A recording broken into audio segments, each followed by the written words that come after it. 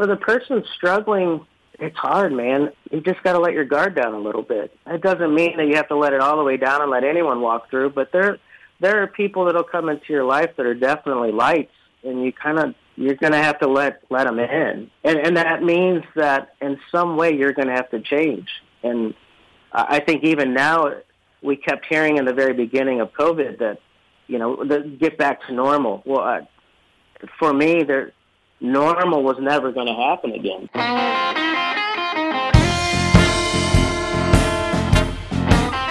Welcome to St. Louis in Tune, where we look to live a more informed life. Our weekly podcast rounds out the edges of unsettled questions in current and historic events, the arts, history, and justice, to name a few. We are connecting the gateway city to our country's cultural fabric and lives. The show is co-hosted by Arnold Stricker and Mark Langston.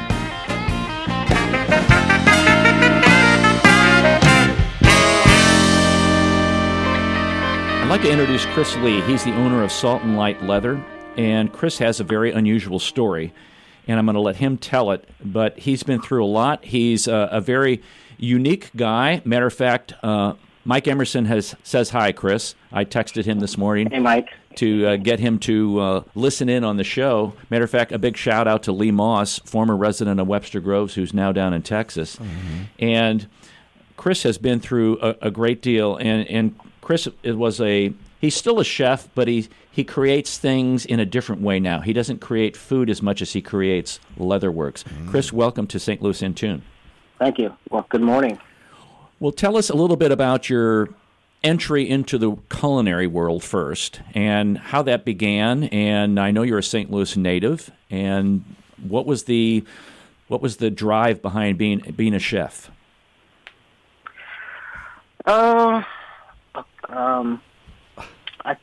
I always say my aunt Michelle used to babysit my sister and I, and she married into an Italian family.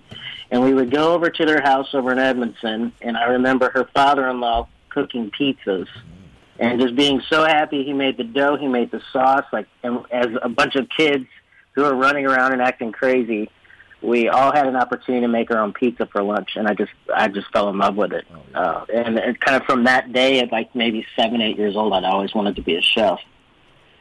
So my first official job was at Ponderosa as a dishwasher.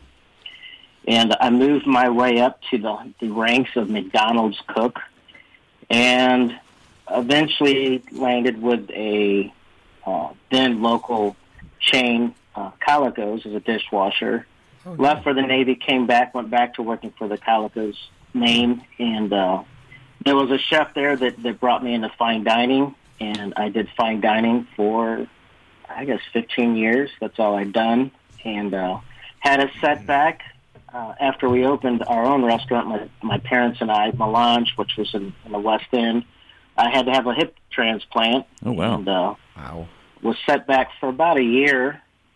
Kind of broke back into the cooking scene. The cooking scene is one of those things where you're either on top of it or you're behind it. It's just like being in the weeds. If you're on the line, you're either in front of it or you're behind. So I got back on my feet, literally. Ended up opening up several restaurants here in St. Louis: Cafe Ventana, Melange, Hendrick's Barbecue, Chewy's, the second incantation when it was in Grand Center, and was slated to open a few more restaurants when I left that company and went to the casino, River City Casino, opened the banquet facility, and decided, you know what, I'm pretty good at this. I'm going to open my own gig, and that was Chef's Table, 5 years ago now, and 4 years ago I was in a pretty bad accident. So now I've made the transition, partly because of my physical ability, I do leather work, and I'm actually in seminary now. Okay, so we're going to kind of dissect that a little. There. Yeah, there is a lot there, and you know what? A lot there. I appreciate you worked your way up. Washing dishes first. You have to really understand all of the intricacies and the jobs at a restaurant to really appreciate what happens and how things work. Mm-hmm. Mm-hmm. So at Chef's Table, let's talk about that. That was down on Cherokee Street. What kind of restaurant was that? We did catering, mostly corporate catering. We did a lot of we are branching more into, I would say, like personal chef type catering. That's what it started originally. We did a lot of gluten-free, low glycemic, healthy food for delivery. And eventually, through that, we worked our way up into some of the bigger companies in St. Louis. And we were pretty much in transition, or not necessarily transition. We were gearing up to start doing more and more catering-type functions that particular year. Now, I don't know you well enough to make this statement, but I know you well enough to make this statement, if that makes sense. That Sure. you are not the kind of guy that will take things lying down. Even though things may have debilitated you a little bit, you're pressing on to other kinds of things. Tell us a little bit about what dramatically changed your career in the culinary arts. I would start with my hip transplant. Early in my career, we learned, all of us that were in that type of work then, were taught you work really hard and you party even harder. Most of us did not drink on the line, and maybe some did, I don't know. But after work, it was every night was a party. And from a life of that, I kind of drank away my hip. So that first year, after coming home from the hospital and having to relearn how to walk, I also got sober. I've been sober now for 15 years, and that humbled me dramatically. I realized that there is a definite end to how much physical activity I can do in a given day. That everyone that surrounds me is just as important as I am, and that was it. That there has to be there has to be a give and take with any sort of job. In 2012, what year? 2010, 2016. I'm in a ministry, the Christian Crusaders. It's a motorcycle club that evangelizes to the hardcore biker, and as well as other people, but that's our primary focus. We were three of us were at a local bar, just hanging out, praying for people. We weren't drinking. We were actually just kind of being conspicuous. And that night, it started to rain. And the short story is we were on the southbound 141 by Centurion and Hawkins, and a lady got on 141 the wrong direction going north on the southbound road and collided with two of us. She killed my friend instantly, and myself. It was a 70-mile-per-hour impact on a motorcycle. I was literally crushed from head to toe.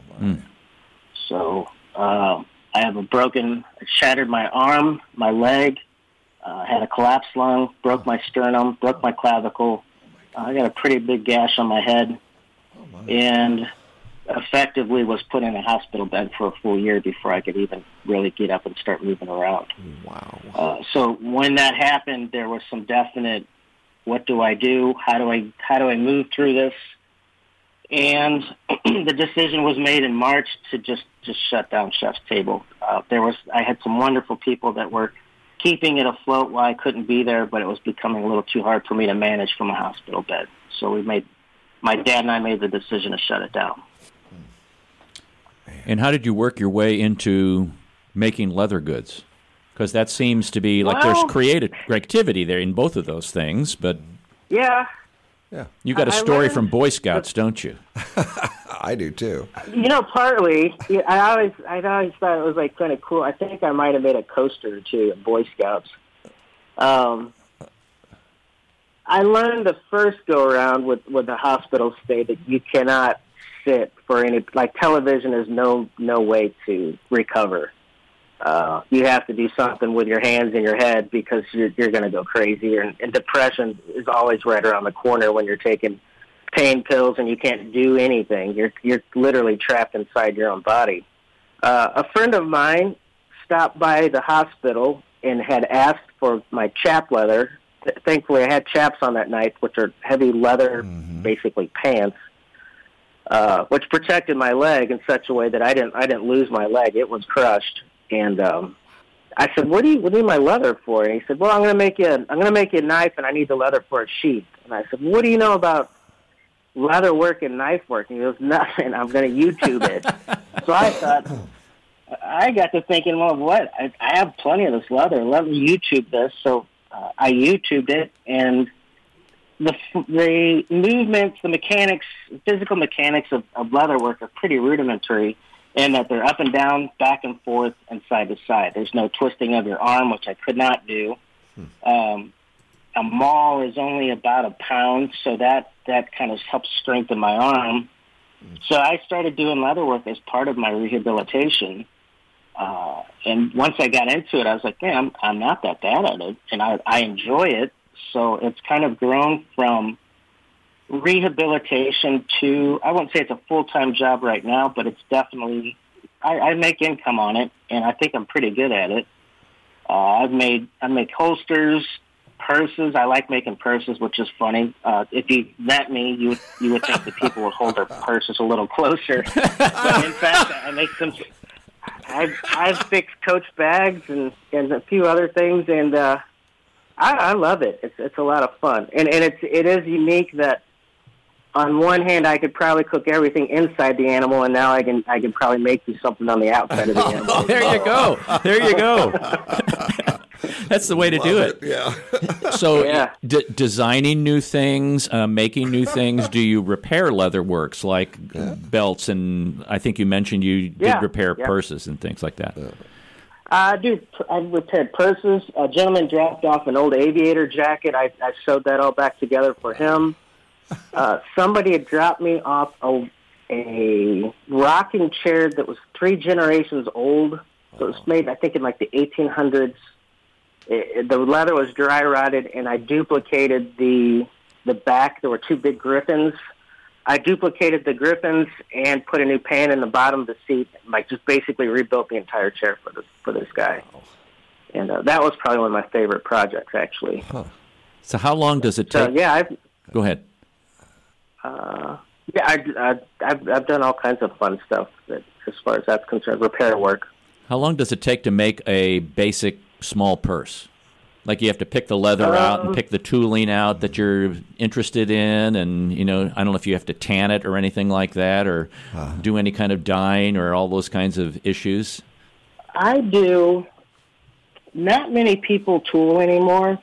It is time consuming. There's a lot of work.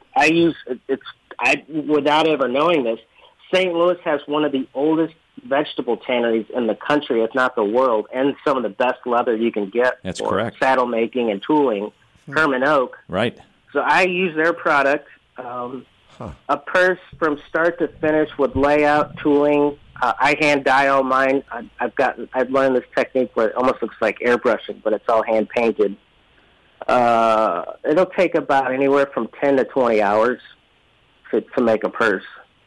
Interesting. And that's with straps, every pockets and all that stuff inside of it. It's pretty time consuming. Years ago, there was a guy in Euclid, the Leather Loft, I think is what it was called, and I had him make a briefcase for me, a handmade leather briefcase. And I still, to this day, and that was probably 35 or 40 years ago, I still have the briefcase and use it.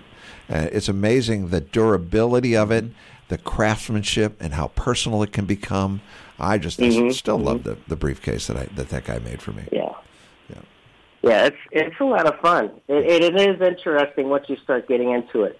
You're handling something that I think lives with you. It would be a way to put it. Like it's something, if it's made well, you'll have it forever. I've gotten stuff. Well, like that rocking chair was a 100 years old. Yeah. I've gotten purses from great grandmas that I've repaired, and it's just a matter of taking them apart and restitching them and cleaning the leather up, and they're good as new. It's pretty amazing. Real personal item, leather goods like that. Right. Very, very personal. Yeah. So if people were going to buy some of your leather goods, where would they find it? Right now, I'm just on Facebook. I do custom work primarily, so you just reach out to me on Salt and Light Leather on Facebook, or on my page, Christopher Lee. I had a site. I'm going to redo the page this coming year and have a landing page for people to contact me from as well. which will be Salt and Light Leather. I have the name already put aside on, was it GoDaddy? With school, I kind of just let that one kind of slide for a minute. Now, have you talked to a lot of different leather guys or leather gals in the area as they are makers of many things? You know, some. I have a friend, Hawk, that lives southern Missouri. We met actually at Atlas. They make tactical gear over in Fenton. He and I wanted to learn how to use the sewing machines, high-speed machines for leather work, so I took a job at Atlas, and he worked there, and we became friends. He does some amazing sheaths and stuff like that. There's also a leather guild here in St. Louis, which I'm a part of. COVID has kind of stymied all that, though. We haven't been able to meet. But it's interesting. There's a pretty large group of people here in St. Louis that do leather work. Cottage industry type people. And once you start doing it, everyone kind of meets at Tandy Leather on Tesson Ferry. Oh, yeah. And there I put my card up and I get business off of that. And I actually get to meet a lot of people through Tandy as well. So one of the neatest things about leather work, which is a little different than kitchen work, is if you meet a guy that's been doing this for 50 years, he'll be happy to show you everything. Whereas a kitchen-type person, they're going to hold those recipes a little closer, you know. They'll give you a recipe, but they won't give you their recipe. That's right. They'll leave a couple ingredients out. Yeah. And that's how I was taught.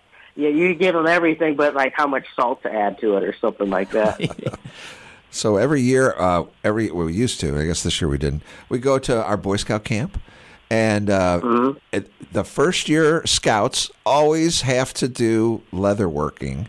And my kids still have, and I think I even have something left over, one of the first merit badges is leather working. And they make moccasins. They make, what else do they make? They make wallets. Coin purses. Coin purses, that's right. So the little scouts are always doing that, and it's amazing some of the things that the kids can make. I think it's fascinating to me anyway. But so it's one of the very first. That's cool. Yeah. So have you talked to some of the chefs in town to see if they need any leather goods for their restaurants or their personal attire? Some. I've made a few aprons for people. I made all of the menu covers for Mary Jane's Burgers down in St. Genevieve. Those are buffalo hide with an embossing on the front of them. I did that a few years ago. I do have a machine now, and I'll turn out my first knife bag in less than a month. It should be done by Christmas, and I'll post that up on Facebook. Cool. So I am going to start making. I do journal covers, and the idea is I'm going to start making for young chefs. They should have a notebook somewhere on their person, and I want us to start making small notebook covers with pigs or cows or wee chef or something on there that it's the personal items that they'll have for the rest of their lives. Whatever kind of meat they like there, right? Whether it's or if they like the bird, or maybe they're completely vegan or something. Right. And the older the leather, cheese, some recipes. Yeah.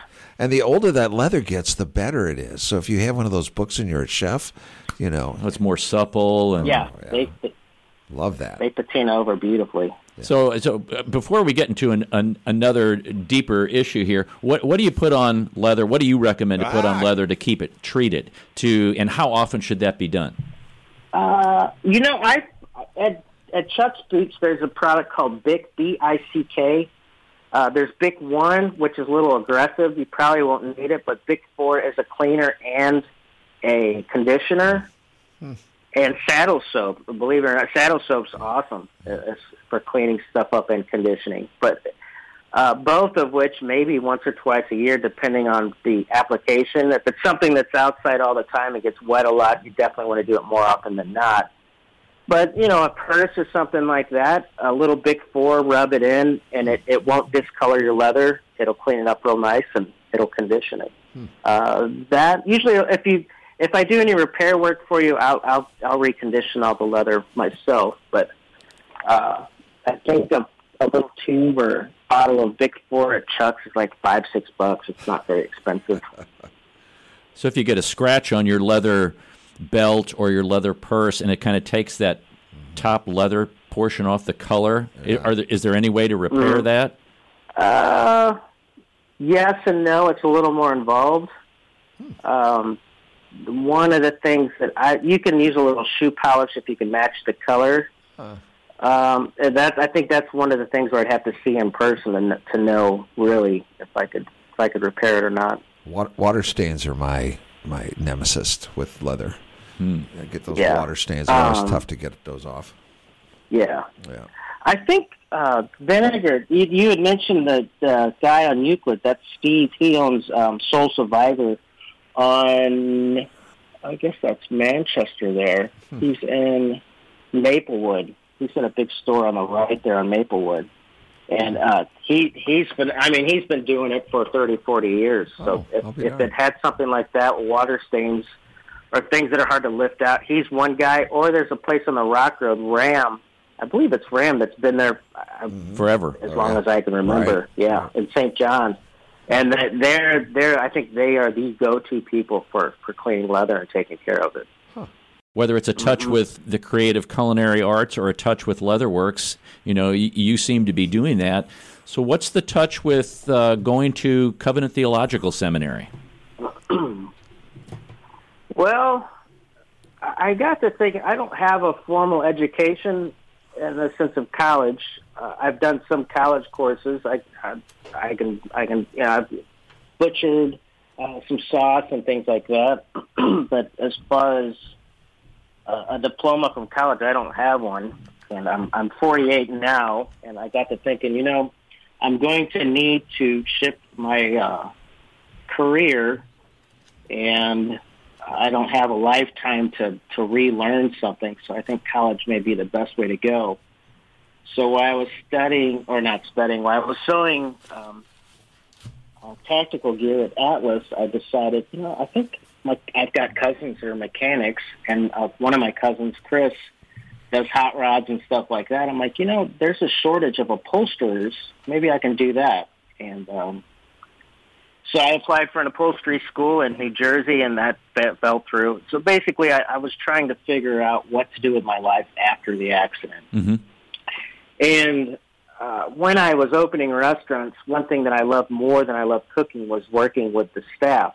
I wouldn't say I was a counselor per se, but when you have a staff of a few hundred people and they're having some hard times, and the end goal is not to get rid of them or find someone else. At least not for me. It's to help them walk them through whatever they're going through. Mm-hmm. And I had reached out to a friend that I've known for 30 years that actually helped get me into fine dining, and I said, "Hey, man, I think I'm going to go to Brooks College to get a counselor's degree." And he said, "No, man, don't go there. Come to Covenant." And so I'm on a master's program without a formal college degree. So I had to take the MATS test, mm-hmm. Which was weird. I took the test, and I know this is all God because I think I got like a 67. The average is 60. So I passed with more than enough. The guy from Covenant called and said, "Hey, man, you've got less than a week to get in. What are you doing?" And I said, I haven't gotten my results back. So I told him what my preliminary score was, and he said, "Well, that's high enough." And I'll tell you what, a week later, with little or no influence from myself, when you're a chef, you start to meet all kinds of people, and I am one of those guys like, hey, I've got a guy for everything. And I decided in a moment I'm not going to touch it. If this is where I'm supposed to be, then God's going to make a way. And I'm now in my third semester at seminary. I had started with a counseling degree and decided that I don't know if I'd make a very good long-term counselor. So I shifted to a master in divinity, and I'm learning ancient Greek, and apologetics is the track that I'm on, which is defending the faith in such a way that, it's a hard one to define sometimes, apologetics, but essentially my end is defending the faith in such a way that makes sense that's not. I can't think of the word. That doesn't push people, but makes them think.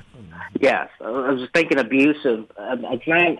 That's a terrible word for that. Just think, it's not something where I'm trying to control the situation or push something on you. It's more of a you make the decision. I'm going to help you make the decision on your own, kind of thing. Yeah, Ravi Zacharias, the late Ravi Zacharias, was a great apologetics minister of the gospel. Yeah. And I admired him.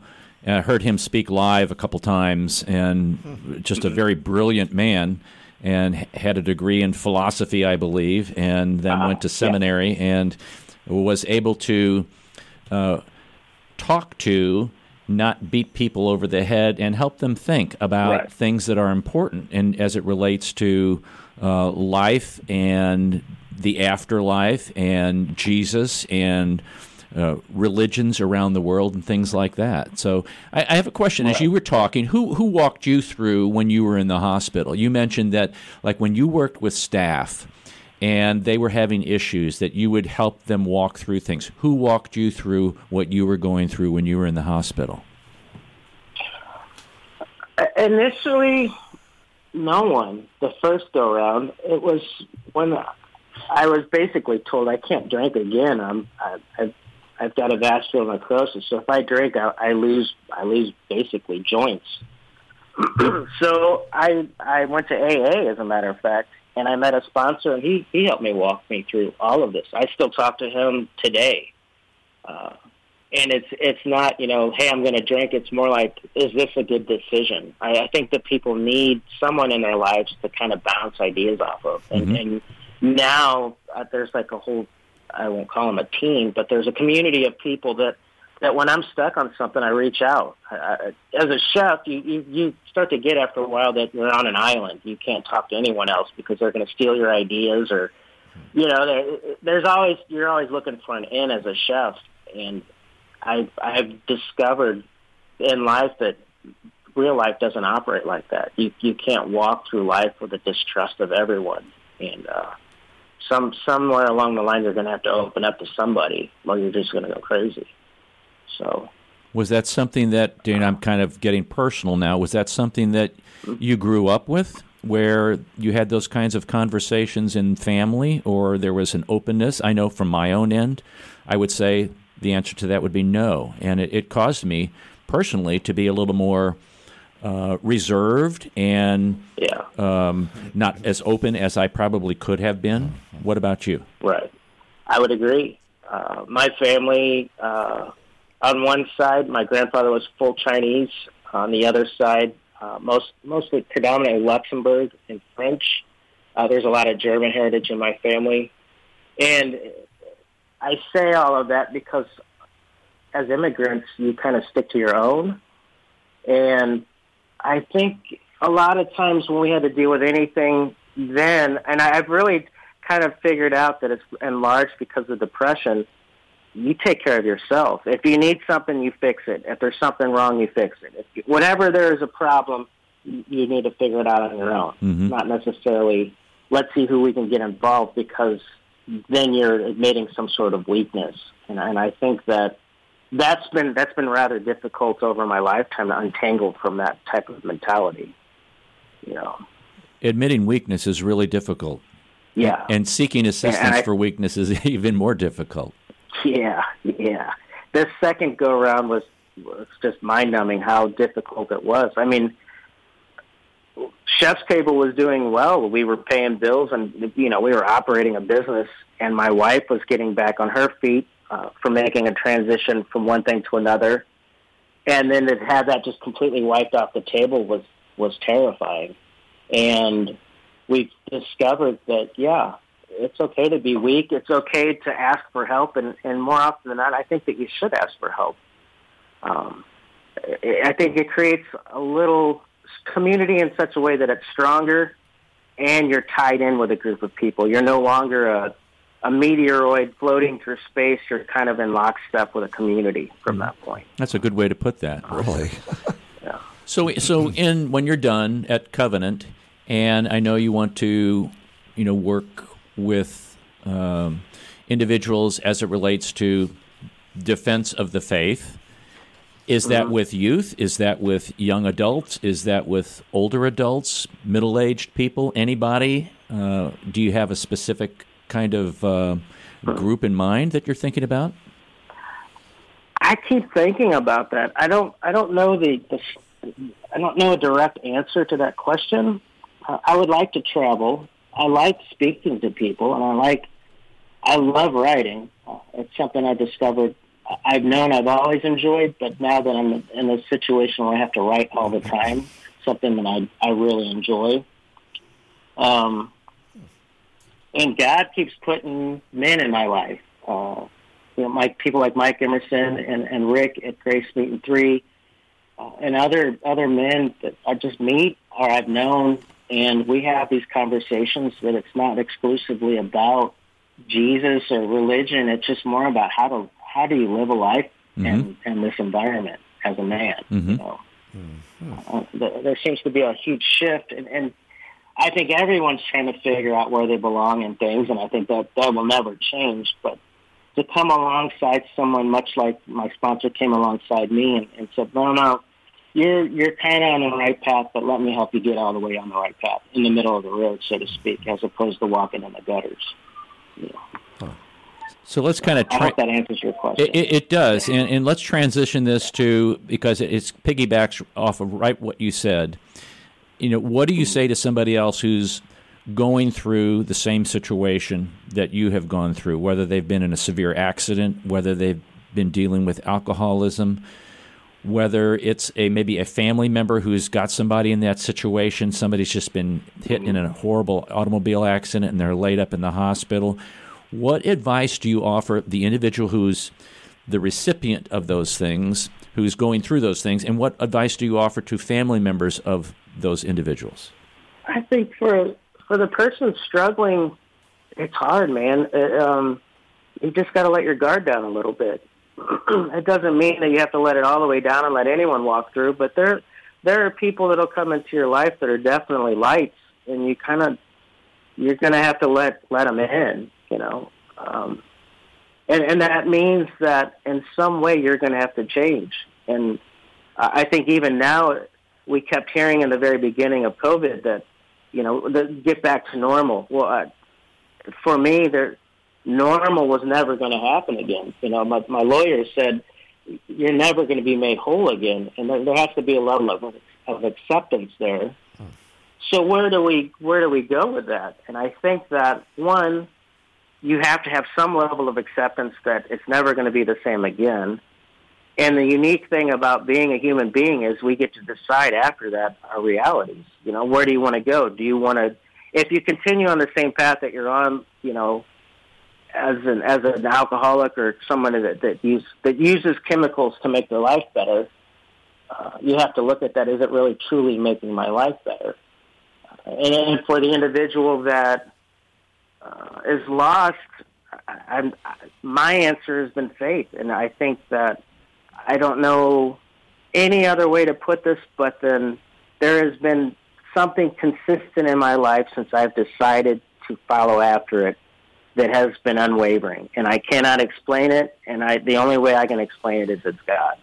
And that unwavering faith and just knowing that something or somewhere something will take care of me has been, I think, at the end of the day, what I hold on to every morning I get up. It doesn't mean that my life magically became easier. It's not a country record played backwards or anything like that. I've lost a livelihood, I've lost a business, I lost a friend, I lost a lot of things. But on the other side of that, I've gained so much more than I've lost just because I've been open to it. I hope that makes sense. Sure, it's a lot of it's perspective, isn't it, Chris? Yeah, it is. It is. It's whether the glass is half full or half empty, and how you view yourself at that point of time when you're looking at that glass. Mm-hmm. And I think our world. Yeah, go ahead. No, I think our world has a tendency to make it look like we're always half empty. Yeah. And I think that there is something there that says, well, maybe you're not good enough, or there's something in the back of your head that will always say, what if, or maybe, or these things. And if I've learned anything, you just have to ignore it. When I first got sober, I was like, all of these decisions I make are all kind of similar. What if I did the exact opposite of what I do? And I'll be darned if it was pretty crazy. I've discovered, in that moment that maybe Chris's thinking wasn't the best. Let's try the exact opposite. And some pretty cool things happened in my life,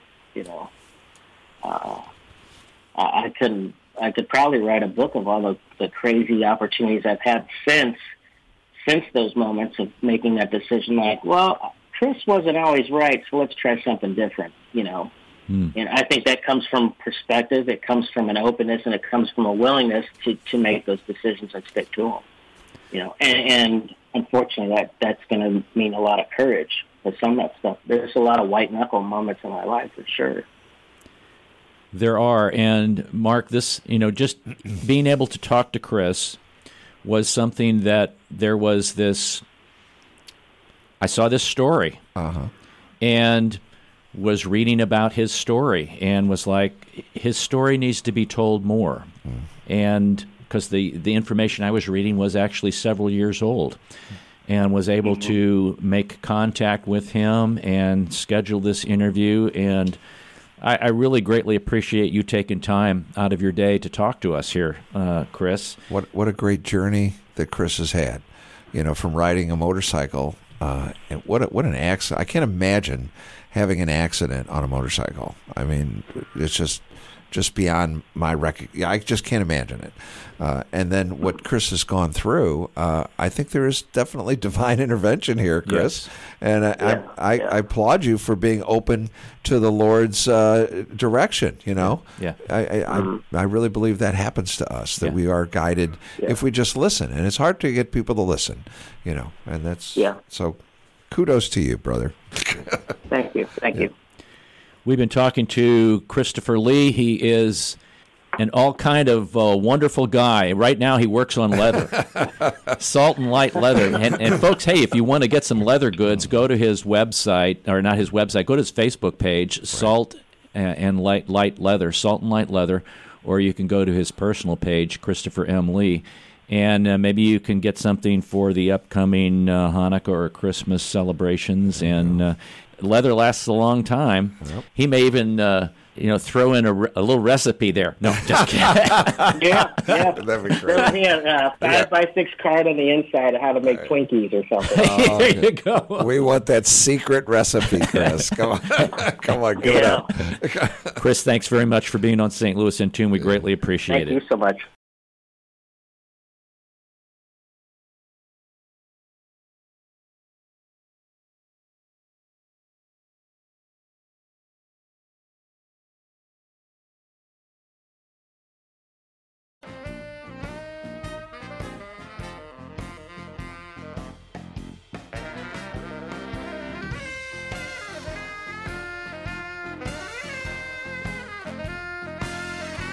We appreciate you listening to this episode of St. Louis in Tune. Take time to look at the show notes on the website for everything that was mentioned on this episode. St. Louis in Tune is produced in cooperation with KWRH 92.9 FM and Motif Media Group. For St. Louis in Tune, I'm Arnold Stricker.